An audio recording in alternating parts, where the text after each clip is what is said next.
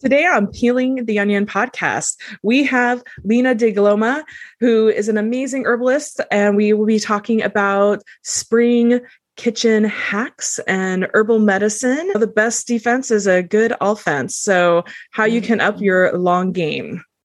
It is a long game, Cheryl. And Lena is such a good friend, and I'm so excited to have her here today. She has done so much work with a range of clients, from being trained as a doula to a published herbalist and to a mama of a 4-year-old. She is the founder and director of Red Moon Wellness in Park Slope, Brooklyn, which is a storefront space basically that she manages and runs for massage and all sorts of services. But she also is a clinical herbalist that sees clients wherever they are. So she has a virtual practice, and she began studying herbs 15 years ago and now is a part-time faculty member at the Arbor Vitae School of Traditional Herbalism in Brooklyn, and is also part-time at Pacific College of Health and Science in Manhattan. And so we are so excited to have her here. You guys are going to be in for a treat. She gives us such a beautiful rundown of really simple ways to look at what allergies are signaling about our deeper responses from our sweet little systems. We need to be paying attention to them. They're just signals. So all that being said, guys, welcome back to another episode of Peeling the Onion. May we present Lena DeGloma. Welcome to Peeling the Onion podcast with Cheryl Passwater and Nancy Campbell. Join us and a range of experts as we explore the layers of physical, mental, and spiritual health and talk through ideas for how we can support your wellness journey. Let's jump in and peel the onion. Cheryl, it's spring. Spring has sprung. The flowers are budding. The birds are singing. And pollen in Georgia is driving me out of my mind. What do I do? Oh, there's a lot of things you can do. We have a pollen storm as well in Virginia, along with the mold and all the other fun things that are happening. But, you know, the good news is before you reach for the Benadryl and all the sort of pharmaceuticals, and while those things can be helpful, there's a lot of things that we can do through herbalism and alternative medicine to help with our spring and seasonal allergies. Well, I'm really glad you said that, because I have a good friend. Her name is Lena DeGloma, and she's an ace in the herbalism world. And I'm thrilled to introduce her on this podcast. She has come up a lot, actually, as you and I have evolved through this podcast and thought a lot about her and her expertise and her wisdom and all of the things that she's so great at. So, Lena, welcome to Peeling the Onion. Thank you. It's great to be here with you.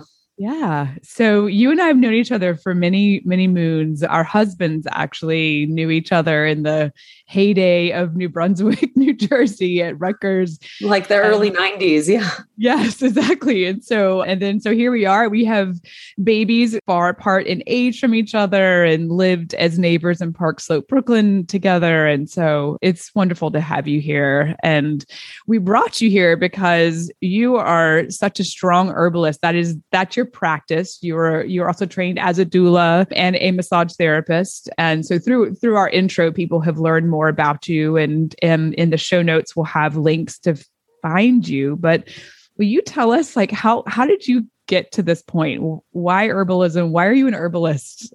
Yeah. Well, great question. I think that I have always just been interested in the way the body works. And I've always been interested in the natural world. And I think in many ways, the connections between the natural world and the body. And so herbalism at its core, and this is herbalism across cultures and across history, has always kind of seen the body as a microcosm of the rest of the natural world. And there's really a connection between the plants. And, we've evolved for a long time, as have the plants, sort of alongside each other. And so some of the same things our body needs are things that plants create, right? So just as an example, we go out into the sun and UV radiation can create damage. And guess what? Plants are sitting out in the sun all day long, and they create these little antioxidants to protect themselves from UV damage. And then we can eat them and get some of that protection, right? That's just like one really like simple, basic example of like how we've kind of evolved in these same elements. And you know, we can kind of feed off each other in different ways, and just sort of the diversity of plant life and you know, just the diversity of sort of our world and the way our bodies work. And yeah, so that's just, I don't know, one little piece of it. There's so many reasons that I've gotten into it, but I think I always kind of had that fascination on a deeper level. And then I've just loved working with people and helping people in so many different ways. So I just think that like one-on-one clinical work, so everything from the hands-on body work I do to the work I've done over the years attending births, so like, and, you know, just an especially strong love through pregnancy and postpartum, and just that whole transformation that happens. And to be able to work with people in that time where, you know, just seeing the damage that pharmaceutical drugs have done over history, they've also saved lives and done amazing things, but there's also been, you know, a long history, especially when you look at pregnancy, of pregnant people getting told, oh, sure, this is safe. Go ahead and take this. And then,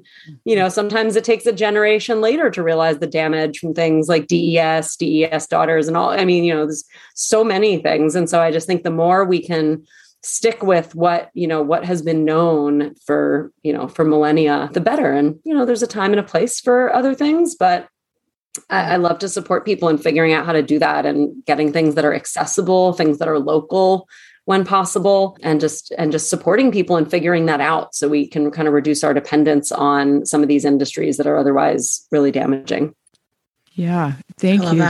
It makes a ton of sense. They're such little wise little beings, as plants. And I want to just ask a question actually related to this like looping us all around in this podcast, because the theme of it is, right, peeling the onion. We're getting down to the root cause.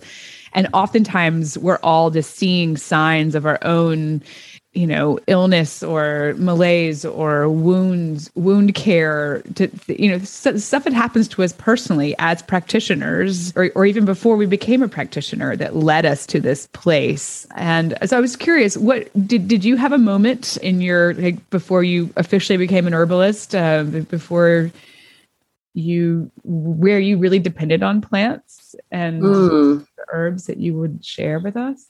Yeah, let's see. That's a good question. I'm trying to think now. It's something I haven't thought back about a lot. If I had that moment, like sort of before I knew plants and before I was an herbalist, you know, I don't know if this exactly counts toward it, but I think the thing that really like inspired me back from an early age is that my mother grew up in rural Canada, and I spent all my summers and winters too during breaks going up to Canada, to very rural Canada, Eastern Canada in New Brunswick.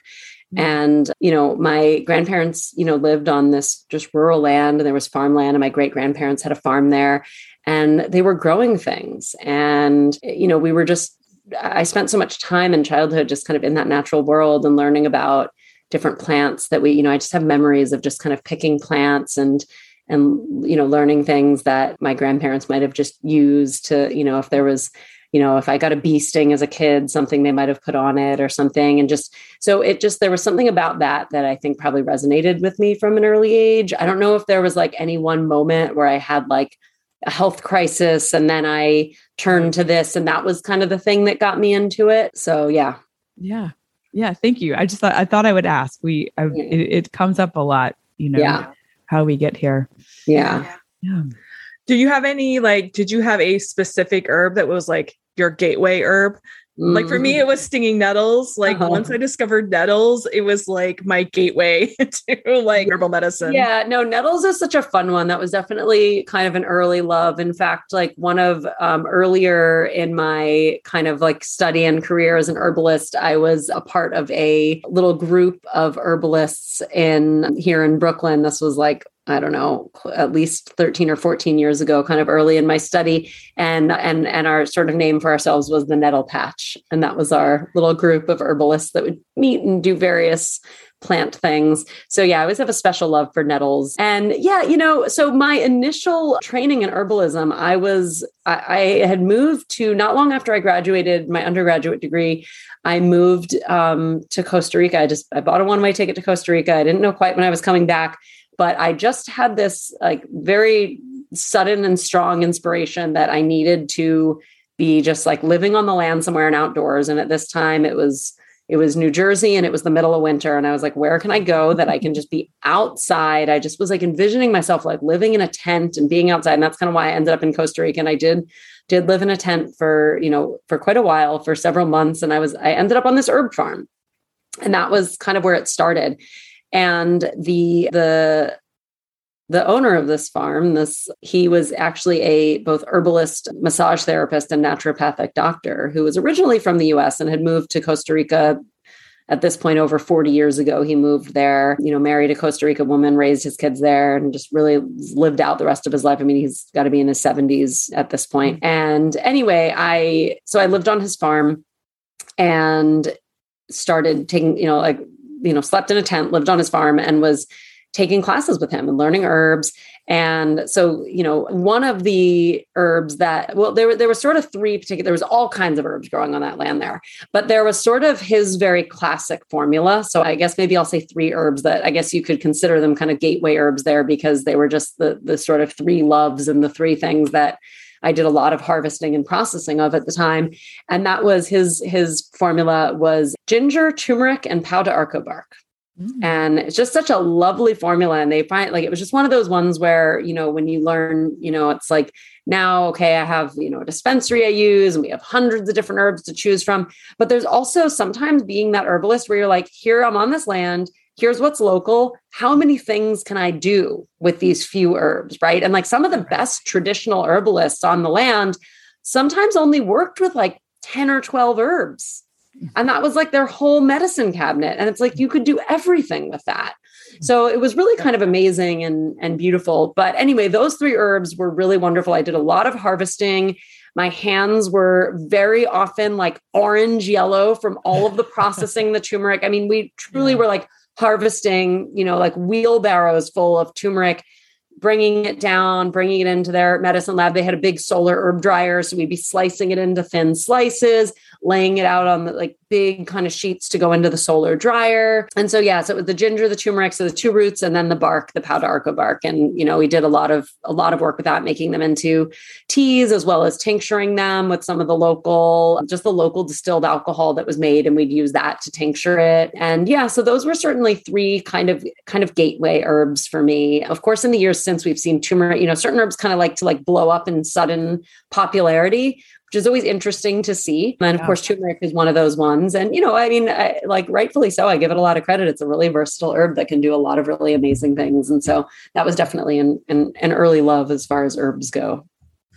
I love that you've really honed in, though, like you don't have to have a lot, right? It's really easy to get into this sort of like hoarding mentality or like, something of that nature where you think you have to have all this stuff, or it has to be really fancy, that we have to keep like super leveling up like what we're using. But, it's, one of my favorite things is, it's like just going into my backyard and it's full of chickweed and grabbing a couple handfuls of chickweed and throwing it into a salad, or that, again, the turmeric, things that are just like easy, or ginger that are easily accessible, and so it just really goes to show how, simply we can bring herbalism into our day-to-day lives. Absolutely. 100%. I mean, I think given the ways that, like I was saying about herbs starting to become trendy here and there, unfortunately, you can get people that are looking for like the next it herb and the next, this one, this is passé. We need this more exotic one. And it's like, no, that thing right in our backyard is still just as good. And so for me, kind of sticking with certain mainstays, like turmeric is still turmeric. It doesn't matter if kind of social media interest in it came and went, or if it never came, or whatever that is, like, it's still great. And I think, people sometimes get excited about some herb that seems exotic or different, but the plantain that's like growing out in the yard, right? Talking about plantain leaf is amazing and can do so many good things. It's such an incredible herb. And so I just, so much of what we just have local can do so much. So absolutely. And it's a good reminder to like diversify, right? I always tell like even my fermentation students, I'm like, make lots of different kinds of things, using what's in season, using what's around you. Don't feel like you have to overdo one thing or over harvest a certain herb or other, right? Absolutely. Yeah, exactly. I was just saying, well, our body just craves that diversity, right? Anyway, I mean, that's where we get it. We need all the different elements, fill your plate full of rainbow colored foods, right? We can talk about it from that perspective of just variety is the spice of life. Yeah. Diversity of constituents, diversity of sources, right? So we don't get stuck on, when I think of like diversity within whether it's, and this is sort of the continuum of like food to herbs, right? Because there is definitely a continuum there. And some herbs, I kind of think a little more, they're a little closer to food. Some herbs are a little closer to a drug and everywhere in between. And, when you're thinking about diversity, you're thinking about diversity of the good things that you want, but you're also thinking about not accumulating the potential for bad things. And that could be contaminants in soil from a certain source. That could be contaminants from some processing from some kind of source. And this is true with any foods that we get or any other things. And so on the one hand, we want to spread out to get the variety of the different kind of phytochemicals, and whether that's like vitamins or minerals, or whether that's secondary plant chemicals that, act more medicinally, but then also to really like spread out and reduce the amount of kind of any one source of something we might be getting that's not so great for us. I love that. I love that so much. Well, where's that? I think a great place to always start is in the kitchen. So can you tell us more about like herbs that you think are fantastic to have in our kitchens, things that, will target allergies, because that is part of our episode today. How do we get that instant relief? Sure. Well, yeah, instant relief. That's always the tricky part. Like instant relief is it can be kind of challenging. So, there are some herbs that are a little bit better to some extent for some quicker relief. And, maybe I'll mention a couple of just like really simple, straightforward things. I know maybe sometimes the goal is to be like, well, what things might people have, instead of naming some kind of herb that you kind of need to be a little more of have some degree of expertise to know how to use safely, or could have medication interactions. Because there are certainly herbs that I will formulate to people that are custom that but I'm going to make sure I know their health history. So thinking about some things that are really kind of straightforward and basic that, often people might have around. And then maybe I'll dig more into like, well, what is the background on some of this? Because in terms of like, well, how should we even be thinking about allergies? Because if we're starting only from like symptomatic relief, we're only going to go so far, right? And it's like there's pharmaceuticals that can bring symptomatic relief, and frankly are going to bring probably more immediate and symptomatic relief than herbs are going to most of the time, because herbs are really going to work at, let's really look holistically at what's happening underlying. And so it's the same thing I often tell clients with pain. I'm like, look, if you just like, there are herbs that are good for pain and that can support pain. But if you really just need like instantaneous, like significant pain relief, like an herb is never quite going to do what a drug is going to do for that. But if you actually want to stop the long-term like cycle of pain, the drugs are never going to do that. And it's like, it's going to take some time. So it's like, it's sort of the same thing with allergies, is we've got to look at like what's underlying here. So we could start to dig into that, but, maybe if we just want to talk about a couple of like little remedies to get into that first, some things people might have around. I was thinking about, people always, I think the first thing people think is kind of like the runny nose and like, how are we dealing with that? Like allergic rhinitis. But I was thinking also about something also that can be really helpful for like more immediate relief, people's eyes. Mm-hmm. And so just something really like simple and straightforward, and just something that probably most people have in their kitchen, chamomile tea bags. Put them in, like you're steeping them, and make sure, let it cool a little. Like you can put it into really hot to steep it for a moment and then pull it out. Make sure it gets like cool enough to the touch that you're not completely burning your skin. Right. And then pop them right on your eyes, like little mini eye compresses. They're like the perfect size. And chamomile is so anti-inflammatory. Again, coming back to herbs, it's like so easy to take this one for granted. So anti-inflammatory. It's great also drinking for the gastrointestinal tract, for inflammation, gut inflammation. It's really good for gut healing. But amazing just to put on the eyes, and the convenience that it's already in a little bag is so nice, right? I mean, certainly we can make compresses, we can wrap it in gauze, like we can do a whole process. Or we can just kind of say like, well, what's the simple thing that's like right here that we're actually going to do? Because sometimes the best remedy is the one you're actually going to do. Even if we might have come up with something a little more effective that was going to take 100 steps that you're never going to do, or maybe you do it once, but you're never going to repeat it. Yeah. And so those chamomile tea bags, like that's that little simple remedy that you actually could do. It's so simple, and just laying there with the eyes closed, let it kind of sit on there as a compress. Sometimes if I was recommending that to someone, I would say, keep that little cup of hot water by you, because after not too long, that's going to cool down. It's nice to stay both warm and moist. And you can put one on each eye, and then you could put a warm, moist cloth right over top to keep it moist, or even just a dry cloth over top. But you can also keep that cup of hot water, like almost like the cup of tea, right next to it. And then after like 5 minutes or however long it starts to cool, just pop it off, just dip it back in to warm it back up, and then put it back on. So you can like keep kind of, changing it out with a warm one, and like at least 20 solid minutes of like soaking on there, with eyes closed, and just letting that, it's those people who wake up and their eyes are like crusted over in the morning. Yeah. So, right. Like I have some clients complain of that. And so that can work wonders. And that's great for kids too, right? If you get kids without, it's a very like kid safe thing. So it's nice to do if like a little kid needs some kind of relief. It's great even for just like a sty, like a kid who gets like a sty in their eye or something else, like that can also work well for all those things. Just the warmth, the moisture, again, anti-inflammatory and really helpful. So that's just like one like little one. I don't even have crusty eyes, and I just want to do that for fun. It's like a little spa treatment. Yeah, I mean, exactly. To reduce like puffiness and things like it. Yeah. Do you believe in like putting our head over a towel, like on top of a pot of hot water, steaming us out, eucalyptus or like? Oil? Yeah, I mean, some people have the essential oils at home right now, and easy to Like, steam's pretty nice. Even someone, here's another like simple kitchen thing. Even someone who doesn't even have essential oils, dried thyme, culinary thyme. Oh, pop that in. That has natural essential oils that are still maintained in the dry. It has essential oils because you can smell it, and that's the essential oils that you're smelling. And just pop some dried thyme in. For someone who's like, oh yeah, I don't really have eucalyptus and I don't have essential oils. Like thyme is amazing as a decongestant when breathed in. It's so nice, good also dry, when someone really has a cold, this is maybe diverging from allergies. It can be good for allergies too, but they've also got a cough. I mean, allergies, of course, can trigger cough with that postnasal drip. So if they're just getting like all that irritation, it is a good decongestant, especially when things feel like they're getting really stuck. So sometimes allergies, it's like they're just dealing with like drip, drip, drip, running.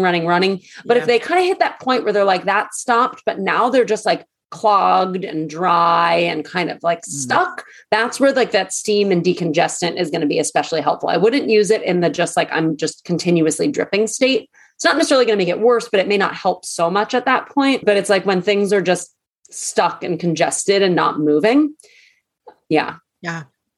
I recommend that all the time for when I have clients who, are having even asthma and, bronchial, like respiratory stuff, COVID, like, all sorts of things, like having them steam with those culinary herbs to help to get things moving. And I love the practices. It's like, again, simple things that are right at our fingertips, easy to bring into our day to day. With the remedies at home, I think about the compress that we talked about. So topical, I think about steaming, I think about heat. I also think about drinking things and consuming things, and also bathing in things. Can you pinpoint some of the drinking and bathing of things? Yeah, sure. Sure.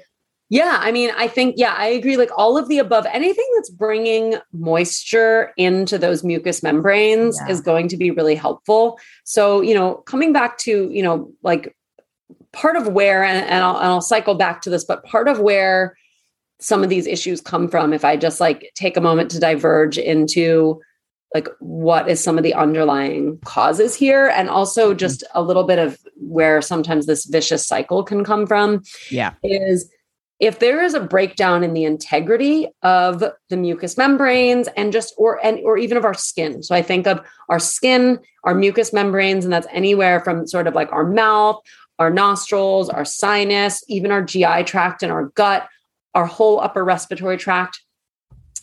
Any breakdown in that area is, like, what's the purpose of this? It's like, that's why it's called our integumentary system, like that integrity, right? And that's kind of how I think about it, is like the integrity is critical to it, because this is the barrier from like the outside world to the inside world. And so all of this is lined, both like our skin, our mucous membranes, there's all of these immune cells that are lining all of these areas. Because again, these are the barriers. These are sort of like the barriers to our body. And so our immune system is, there's a certain degree of reactiveness that can start to kick into high gear when there's a breakdown in the integrity. And when that happens persistently and over a prolonged time, that's where people can get stuck in these allergic states. And that's where you see someone who's like, just keeps developing more and more allergies. Someone who's like, oh, they had one food allergy and now their gut has a lot, disruption and breakdown. And I'm coming to the gut because a lot of the sort of background that might be happening with somebody with allergies can come from gut integrity issues, right? It's not just integrity issues with the respiratory system or other areas. So like gut integrity can be a big part of that. And of course, there's that crossover between food allergies, seasonal allergies. And again, speaking of our integumentary system in our skin, this is kind of all of our, what we call atopic conditions, which are our eczema, our asthma, and are otherwise kind of more like hay fever type allergies. And there's a strong association between all those conditions, as well as, autoimmune diseases and, gut hyperpermeability and food allergies and food intolerances. So these things are all related. Like, it's like, we're kind of talking about seasonal allergies. It's like, oh, it's spring and seasonal allergies, but it's like, we can't totally talk about those things until we talk about what is like the bigger background and underlying aspect there, which is what is happening to our body's integrity and what is happening to our immune system when there's a breakdown in the barriers of our mucous membrane, of our skin, of our gut, which of course is also mucous membrane. And how does our immune system start reacting to those things? And of course, when we get into the gut, we dig into the microbiome. So we can start to just trail it further and further. But all of that to say is that when you have a vicious cycle, because that's what this is, when you have the breakdown, you have more allergic sensitization happening when it's broken down, but it's also that allergic reaction that can cause things to sort of, that chronic inflammation that then it breaks down further. So when you have a vicious cycle, the sort of at least one good news part of it is you can kind of get into it at any different place, right? It's not like there's only one place you can stop it. Like anywhere you break a cycle, it helps. Yeah. So when there's issues in the mucous membrane and the integrity, helping to seal that and close that breakdown is really helpful. So when somebody's got a lot of asthma, and you see this with childhood asthma, like treat that so seriously in the sense of like, take care of it, close that off, cover it up, see, think really like thick barrier, or, essentially oil-based barriers, whether they're, whether you're thinking about shea butter or other things, whatever it can do to like seal. And these can be, herbal-based. You mentioned chickweed, of course, before, Cheryl, right? In your yard. And it's like, chickweed salves are amazing for that. It's like whatever you can do to seal that off and prevent more from getting in, you can prevent a lot further allergic sensitization down the line.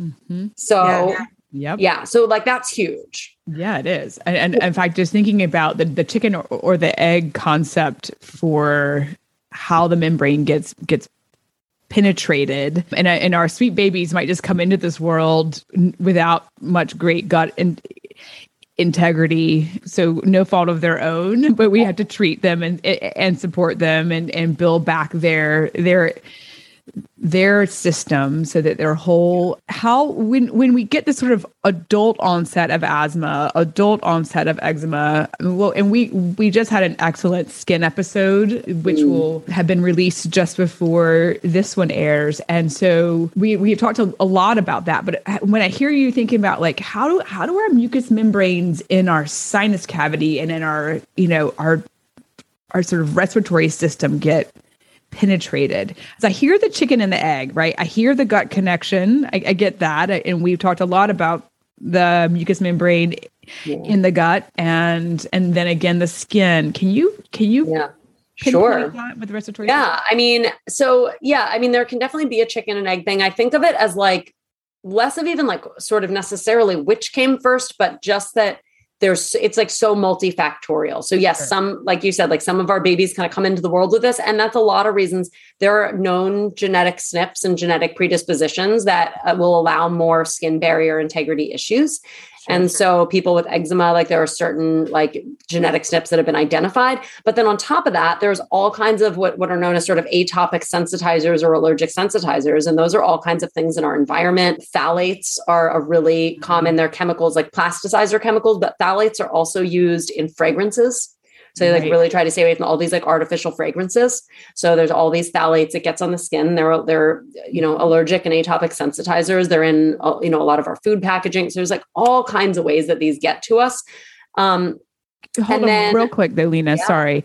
Can you breathe in a phthalate and that can make disruptions in the respiratory system? It's possible, especially because they're in fragrances. Sure. So that's certainly possible. But I would say sometimes it's not even that complex. If we're just thinking about a breakdown in skin barrier, sometimes it's as simple as your system is really dry and the air is dry. And when your mucous membranes dry out, they crack and they break down. So all you have to think about is somebody with cracked, dry lips. Right. Right. So we're just thinking this is like, really like just kind of basic herbal concepts that again are across all herbal systems, whether sort of Western, Eastern, or various other systems. Look at dampness or dryness. Sure. And so we look at somebody's constitution, like, are they dry? So there can be dryness in constitution. There can be dryness in terms of phases of life cycle. And there can just be dryness in it's like our bodies can mirror our environment. So dryness in our environment can lead to dryness in our bodies. So wintertime and, depending on, of course, which geographic region you're in, but at least here in the Northeast, those like dry winters can certainly be a huge reason. And so that can be one starting place is really dryness. Yeah. Well, it's important because it's like we're looking at the whole person and their unique body, right? And so like, what is the whole picture? Like, what is actually driving the thing? It's like in functional medicine, we're always looking for that root cause. I love that you really hit on the gut health factor because that is leaky gut. But in functional medicine, we always say like leaky gut, leaky everything.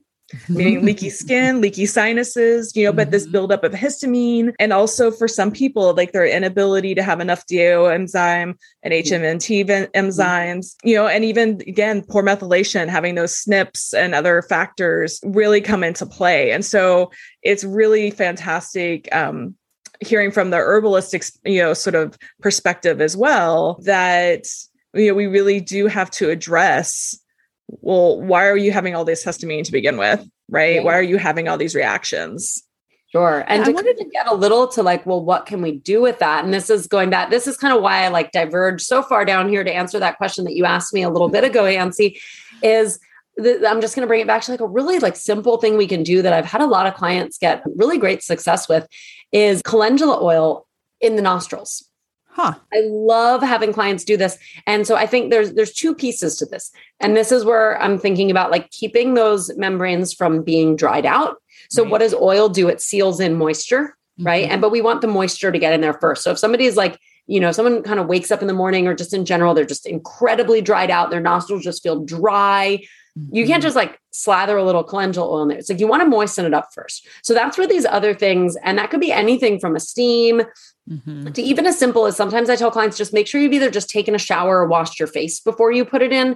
But otherwise, for some people, some saline rinses can be really helpful to rinse, especially allergens. If we're thinking about even simple things like pollen, maybe the pollen wasn't the cause in the first place. If we think about chicken and egg, but at this point, things are broken down, it's getting in there and it's going to start sensitizing the area. So saline rinses, that could be anything from like neti pots to like just really basic and gentle, like pure saline spritzes, like mists to again, steams or other things, get moisture in the area, but then immediately follow that moisture with some drops of calendula oil. So just like a pure calendula oil, that could be, it's something that's not too hard to find and buy kind of out there in the market. It's also not hard to make yourself. If any of your listeners really like to make their own products, dried calendula flowers, or if you can harvest fresh calendula flowers, you just have to be a little bit more aware and conscious when you're infusing fresh flowers into oil that moisture doesn't contaminate it. But really straightforward, if you're using dried flowers, just, popping them into a jar, pouring, it could be olive oil. Typically olive oil or coconut oil would be kind of two of my favorites. Pour it into the jar till it completely covers all of the plant matter. And usually, ideally, you want to have at least an inch of just oil on top. So it's all well covered, close it and just put it in a sunny window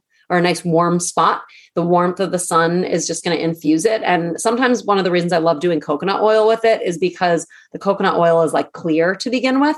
And you can just see how yellow it turns. When you've already used olive oil, it's like you don't always visually see how much of that beautiful calendula just infused into it. But when you use the coconut oil, it's like you just watch it just magically turn this like vibrant, beautiful yellow.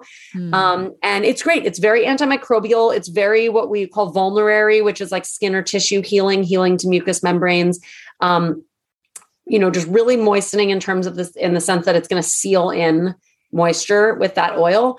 And I'll just have people, if they've infused their own, obviously it's going to stay in that sunny window and get shaken up every day for, ideally anywhere in the range of 2 to 6 weeks, depending on how warm it is and a bunch of different factors. And when it's like really bright yellow, just strain it off really well through I use like a clean muslin sack and just with very clean hands, squeeze it out just to get all the good constituents out of it. And then that'll keep for as long as an oil will keep. And you can just get a dropper cap, put it in like a tincture type bottle, dropper cap, tip the head way back, and put anywhere from like 1 to 3 drops per nostril with the head tipped way back. So it'll drip way up. People who get chronic sinus infections, I'll do this with them too.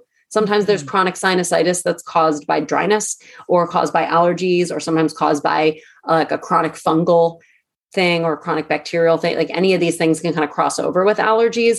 Right. And I find that can get rid of it. The calendula is very antifungal. It's very antimicrobial, but it's also very healing. It's not, it's like it's soothing to the tissue and healing to the tissue. And that oil just seals the moisture in. And I've had people get great success with it. I'll say do that at least once a day, maybe twice a day, depending. And always after kind of moistening with some kind of water, steam, saline or something along those lines. And it's amazing. I've had people who, start doing that and they're like, wow, I used to just get, a sinus infection like every month or so. And they start doing it and it's like, it's done. They're not getting it anymore because it helped with the integrity. And yeah, it's amazing. Beautiful. I love that. Thank you. Yeah. I'm very excited. I actually have some calendula soaking in coconut oil downstairs. And that's been there for a little while. Great. Great. Well, you'll have to report back. Yeah, we'll experiment. Yeah, for real. That's awesome.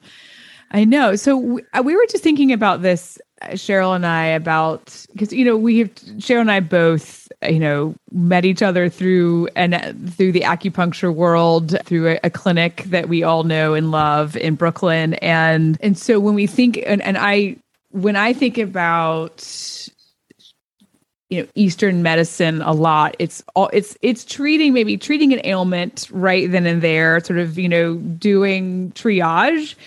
And it's also sort of constantly preparing for the next and preventing the next phase. And so one thing I wanted to talk to you about on this was like, are we preparing? Should we just always be preparing throughout the year? Because, what winds up happening classically is like, where I'm living now in Georgia, it's all of a sudden everything is slaughtered in yellow. We're now obliterated by all of it. We can barely breathe and we feel awful. But my hunch is telling me that I probably should have been preparing for that onslaught many months ago. So I want your take on this. Is this a year-round game? Is this something we can do? Are we just playing triage?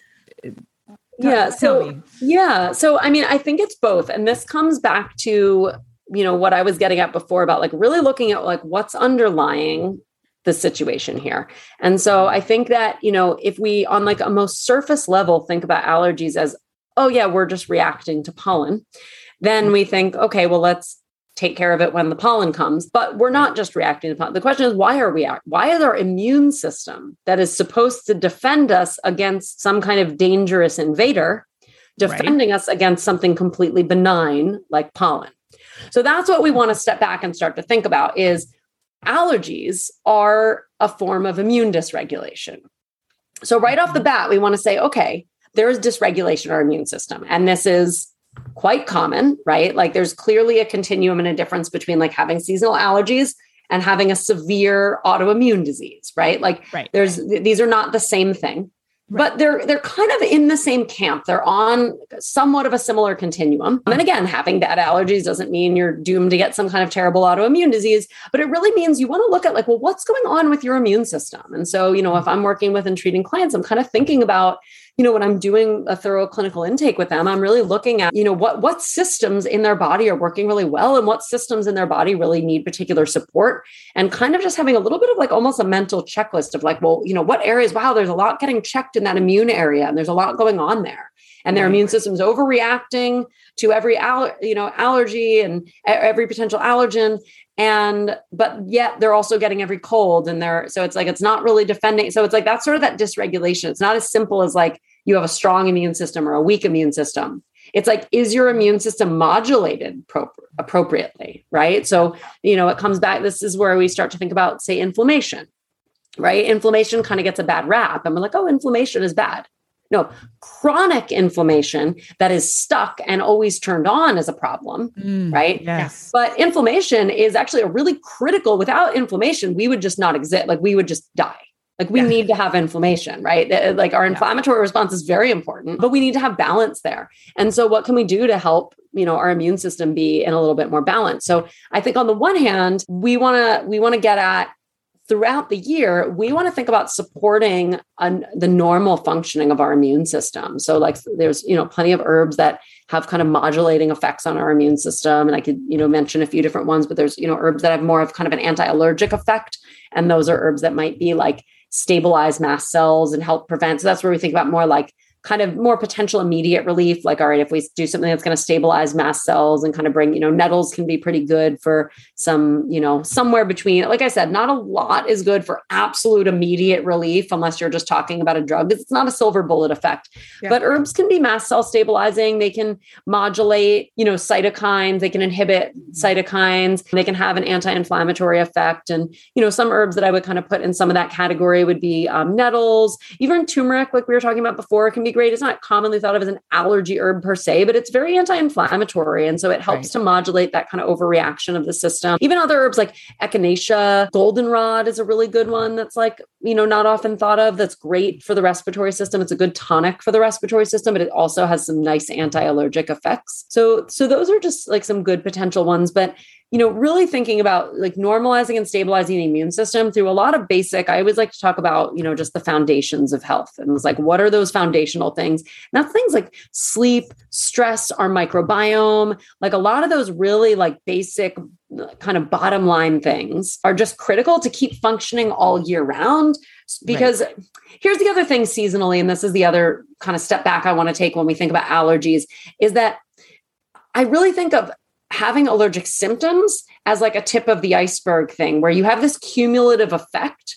And so usually allergies, like you might be able to identify, oh, I'm allergic to this thing, but you're not necessarily like, you might not be really symptomatically allergic to that thing in its isolation if a whole bunch of other inflammatory and allergic sensitizers were actually away and out of your system.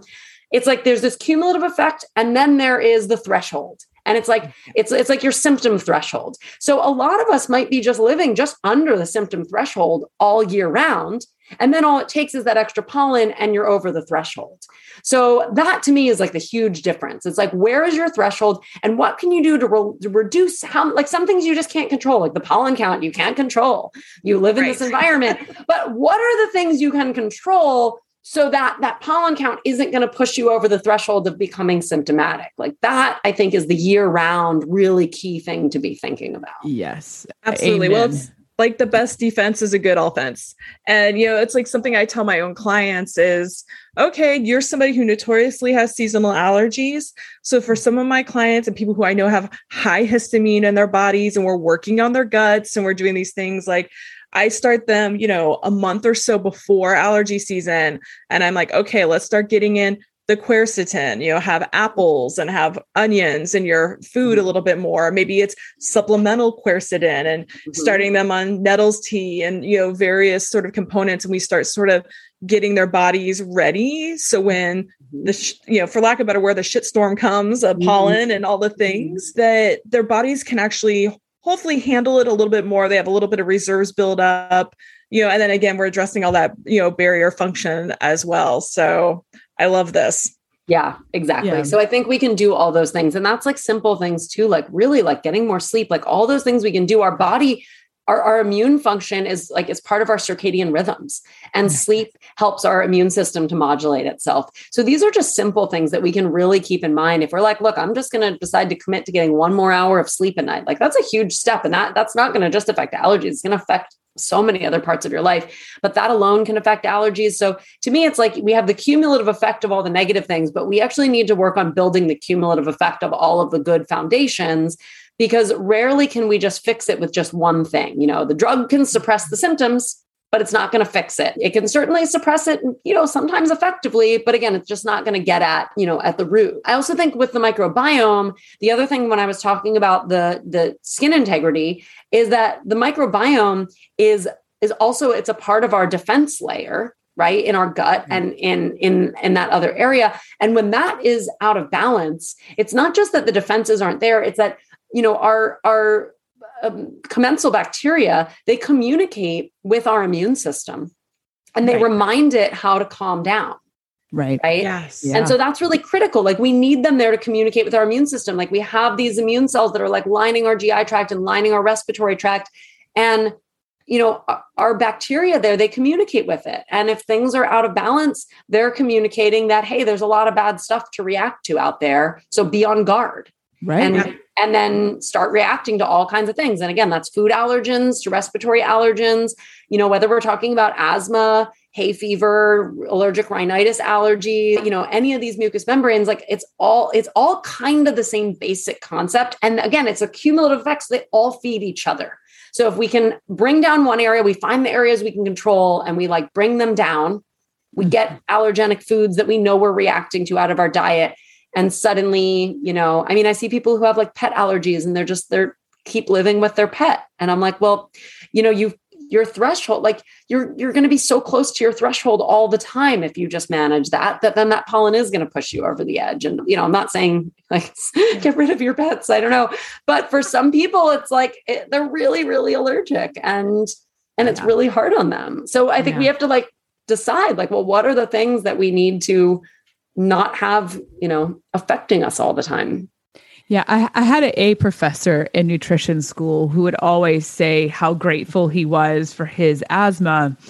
Not only did it remind him of like taking a deep breath was important and how important our breath is, but it was also a really good indicator. It was the immune system waving the flag if he had an attack, right? That he was, he maintained it, he kept it at bay, but it was always that like, hey, by the way, I know. And so when that little patch of eczema pops up on your elbow and, when you get that little and the malaise from the seasonal allergies, it's, you said that pollen was benign. Don't say that to anyone in like south of Virginia. It is crazy. Everything's covered in it. It feels like a beast has come in and attacked us.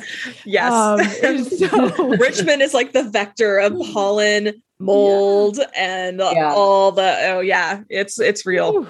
It's crazy. Yeah. So anyway, so that being said, it's, it is just, we can sit and complain and feel so victimized by all this stuff. But I think what you really highlighted here is that like, if, we are really going to be taking care of the core of our health, it's really just, hey, this is important. This inflammation is important. It's telling me to A, slow down, B, get some sleep, C, pay attention to what I'm eating. And I love, Lena, the way that you described how you take clients through the intake of like looking at different systems. And, again, we have never on this podcast beat up allopathic medicine. We want to live in partnership. Mm-hmm. And, the ENT, the ear, nose, and throat doctor may not be looking at what's going on with the rest of my immune system, right? And what's happening, south of my neck. Mm-hmm. And so I really just want to reiterate for our listeners, it's like, these seasonal allergies, the pet allergies, our kids' eczema outbreaks, like, we're looking for the signals and the signs that help us start to peel back those layers. And you have described peeling back the onion, our metaphor beautifully through what you've shared today. So thank you. It's been so enlightening and a great reminder of like, hey, our bodies are always just trying to tell us, hey, by the way, I need some help over here with these little symptoms. Yeah. And it's like not letting the bullies on the playground get you. Yeah. Yeah. So I think that was how I like to explain it. Right. So thank you so much for being here. I learned some cool, great new tips and things that I'm going to, use in my own practice and probably for myself as well. I have to say, I have always said to myself, I'm going to take the nettle tea challenge and like do it for 30 days. And I've never done it, but I think it's time. It's One thing before you go though, Lena, we want to reiterate where people can find you. And did you see clients remotely, or are you only working with folks in Brooklyn? No, I do see clients remotely, especially since COVID. I'm actually solely doing that. I do, own Red Moon Wellness in Brooklyn, and we do in-person body work and massage therapy. And so, I do have an in-person center, but since the pandemic, I've been doing my herbal consultations with people remotely. Wonderful. So I can work with people wherever, which is great. It's nice to have that opportunity to be able to do that. And for anyone who's local, then massage therapy and body work, of course, here in Brooklyn as well. So yay. Well, thank you so much. You're a gift. All of your knowledge is such a gift. And thank you for doing what you're doing and the good work that Red Moon Wellness brings to Brooklyn. And so thank you, Lena, for hanging with us today. Absolutely. Thanks for having me. It was really fun to chat about this stuff. I always love to. Yeah. Well, okay, folks. Well, listen, it's an all year round game, folks. Keep listening to your body, keep watching the signals, and keep peeling back the onion. We'll see you soon. Thanks, everybody.